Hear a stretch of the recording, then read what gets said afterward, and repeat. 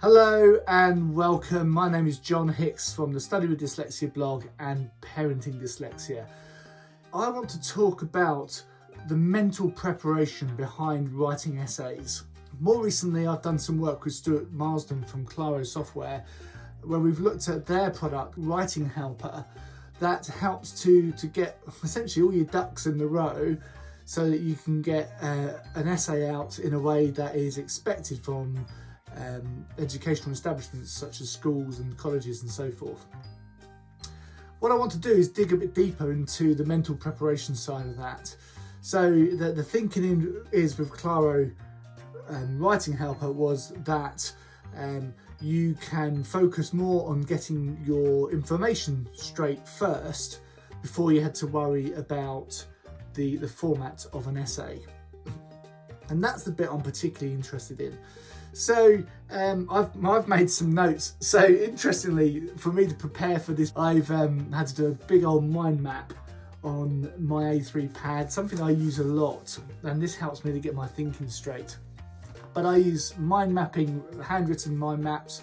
I also use electronic mind maps on my laptop, as well as more recently playing around with Claro Writing Helper.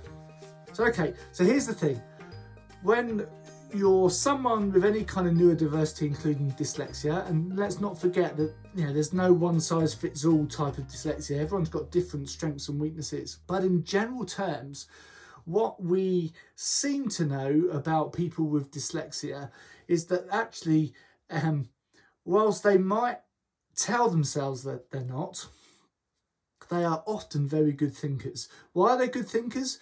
Well, they're good thinkers because the information that they get, when it goes into the brain, neurotypical people tend to sort of have a bit of a linear approach to thinking. So they need a piece of information to get to a certain part of the brain, and it just goes straight there.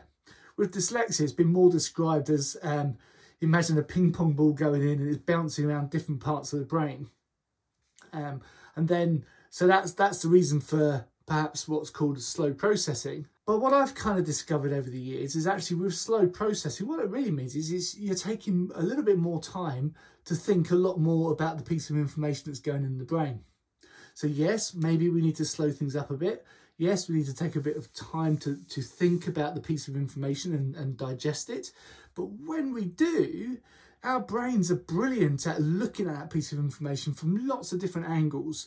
And we will talk about sort of famous dyslexics like architects, for example, who are great at seeing a house and working out what they want to do with it because they're very good with their visual skills. They can think about the visual skills.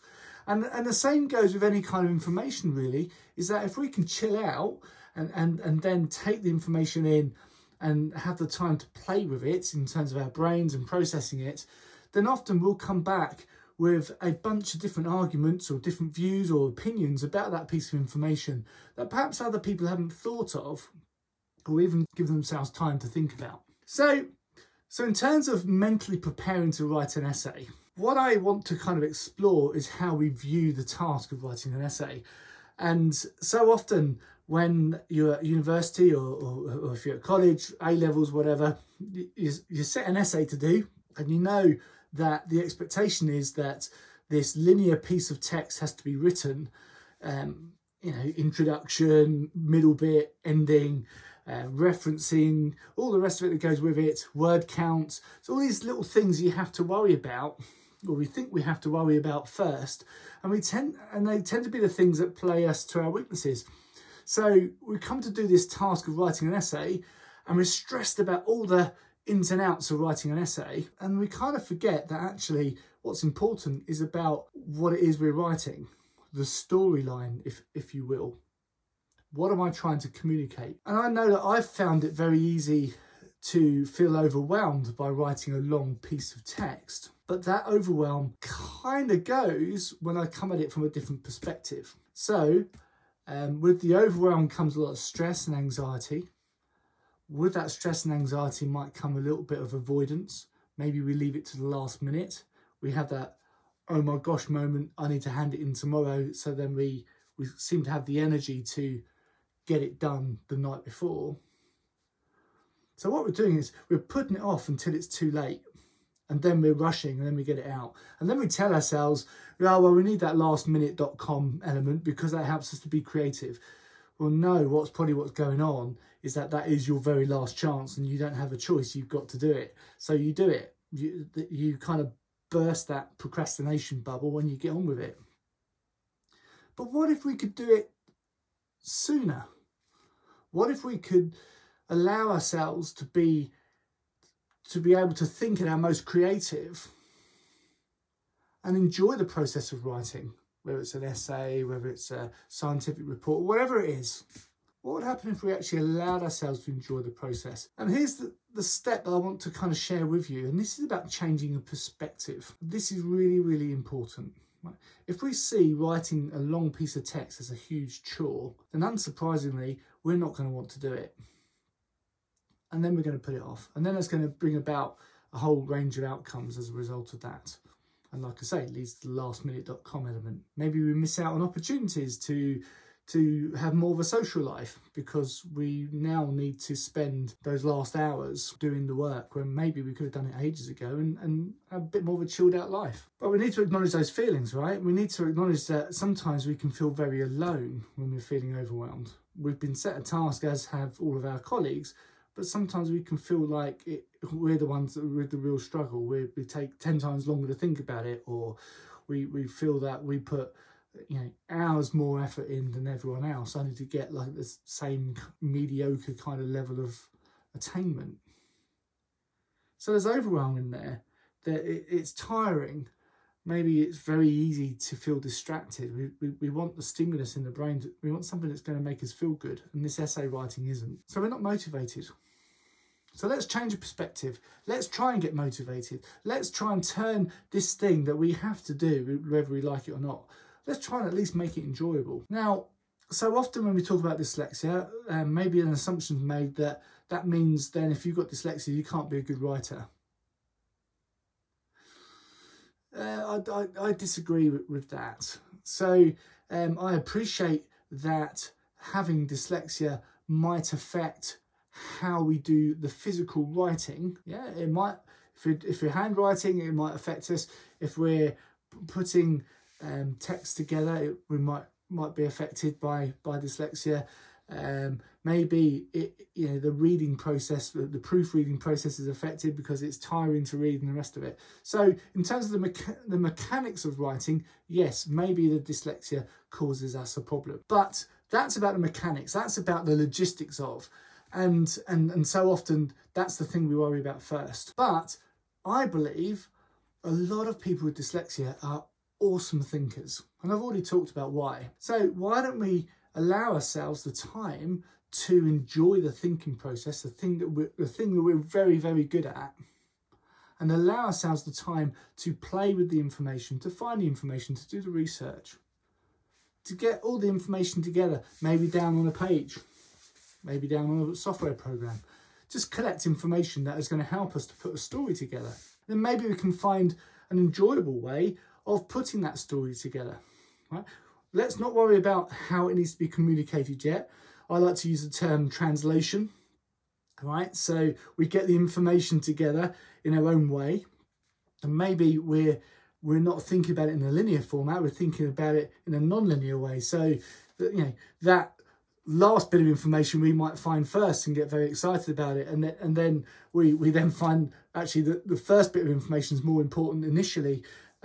But it doesn't matter which order we find the information. We just need to get the information. So let's enjoy the process. Allow ourselves to enjoy the process. So once we've done that process of thinking, getting the information together that we need in our own way, right? And there's loads of ways of collating information and working it out. If you look at my notes and my mind maps, they won't make a lot of sense to you. They make a lot of sense to me. The trick is communicating that mind map content and putting it into an essay or for me, lots of blog articles. Okay, so here's the thing. So before we move on to the next bit, let me just tell you, some of the best writers of our time are dyslexic. And I've got some people here that I want to share with you. Agatha Christie was dyslexic. really, really famous crime writer. F. Scott Fitzgerald, who wrote The Great Gatsby, is dyslexic. One of my favourite writers is Jules Verne, and he did a whole bunch of like travel books around the world in 80 days and 20,000 Leagues Under the Sea. That's one of my favourite films. And when I read the book, it was really interesting because if you read the book, it's almost like a biology textbook, because he's talking about loads of undersea creatures and where they're from and their families and sort of biological aspects that biologists would use. Amazing. And he did this all from his living room. He never travelled to these places. He was just based in France somewhere, just thinking out. He got his research together and then he put a story together. And, the rest is history, I guess. More recently, Lynda La Plante, who's another kind of crime writer for TV. She's dyslexic too. No, you may not be a famous writer, but the point is, you can choose how you relate to your dyslexia in writing. You can see it as a chore, or you can see it as an opportunity to show off your brilliance, your intelligence. So what I want to encourage you to do then is to think about the best way for you to get the information together that you need to be able to write a story. Okay, maybe you're being told what to write at school or college or university. So you have a title, right? What is it you want to communicate? And it may be you have to include a bunch of learning objectives. More recently, I did an essay for a course that I was on, and they gave me a bunch of learning objectives, and what I had to do was to fill in the gaps. I took a mind mapping approach to finding the information. So it was like, okay, learning objective, what do I need to find? Okay, well, it's my 5th learning objective. Shouldn't I be doing the first one first? No, you can do it in whatever order you want. I mean, with the mind mapping work I did, I literally did that. I darted all over and took the bits that I fancied doing first and then completed that and then filled in the rest of it. But I did it in plenty of time and got the essay in. And what I did was I got the information first, got it all together so that I understood it, knew what it was that I wanted to communicate, storyboarded, if you like, if I can use that term, what the essay should then communicate.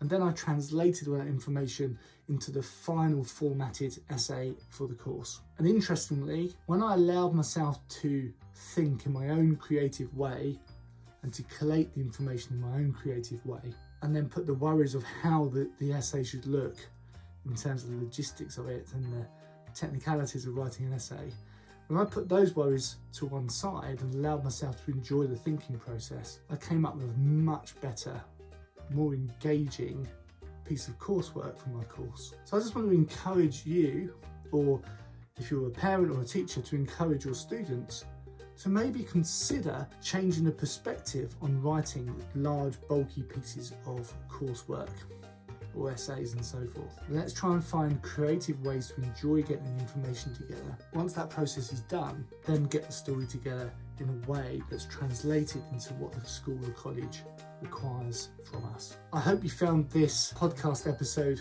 useful. If you need any more information or you've got any questions, I'd love to kind of see your questions in the comments below.